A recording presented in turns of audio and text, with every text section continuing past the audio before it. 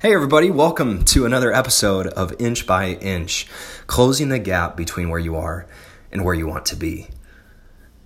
Kobe Bryant. If you don't know who Kobe Bryant is, he's a Hall of Famer. He's one of the best to ever play the game of basketball. And he has a mindset and a determination and a work ethic unlike any that I've ever seen. And, I was listening to Kobe, speak the other day. And he said something that really surprised me. He said something that I did not know about him. And he said something that really encouraged me.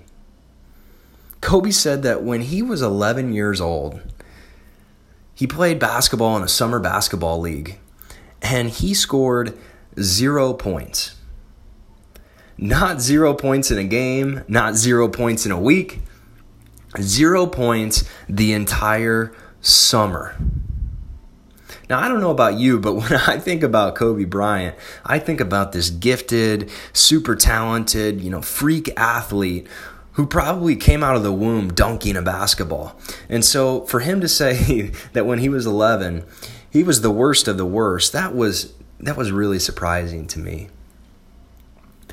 But what he said next really encouraged me.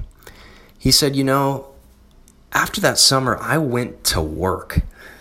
Everybody my age who played basketball, they might have played for maybe 1 or 2 hours a week. He said, I started practicing 2 to 3 hours every single day. And he said in just 3 years, by the time he was 14 years old, he was one of the best players in the world. And that's so encouraging to me. Because nearly everything in life is malleable. We can change, we can grow, we can develop. And when you look at the best of the best, oftentimes what you'll see is that they started at the absolute bottom.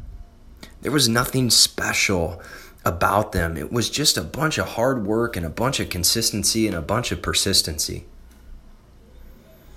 And so for you, I hope this lifts you up. I hope this encourages you. I hope you understand that no matter what you're trying to work on right now, whether it be your health or your career or your relationships, I hope you understand that you can make a decision. You can be invested. You can go all in. You can be like Kobe and really take control. And I'm not saying that you're going to be the best in the world in 3 years.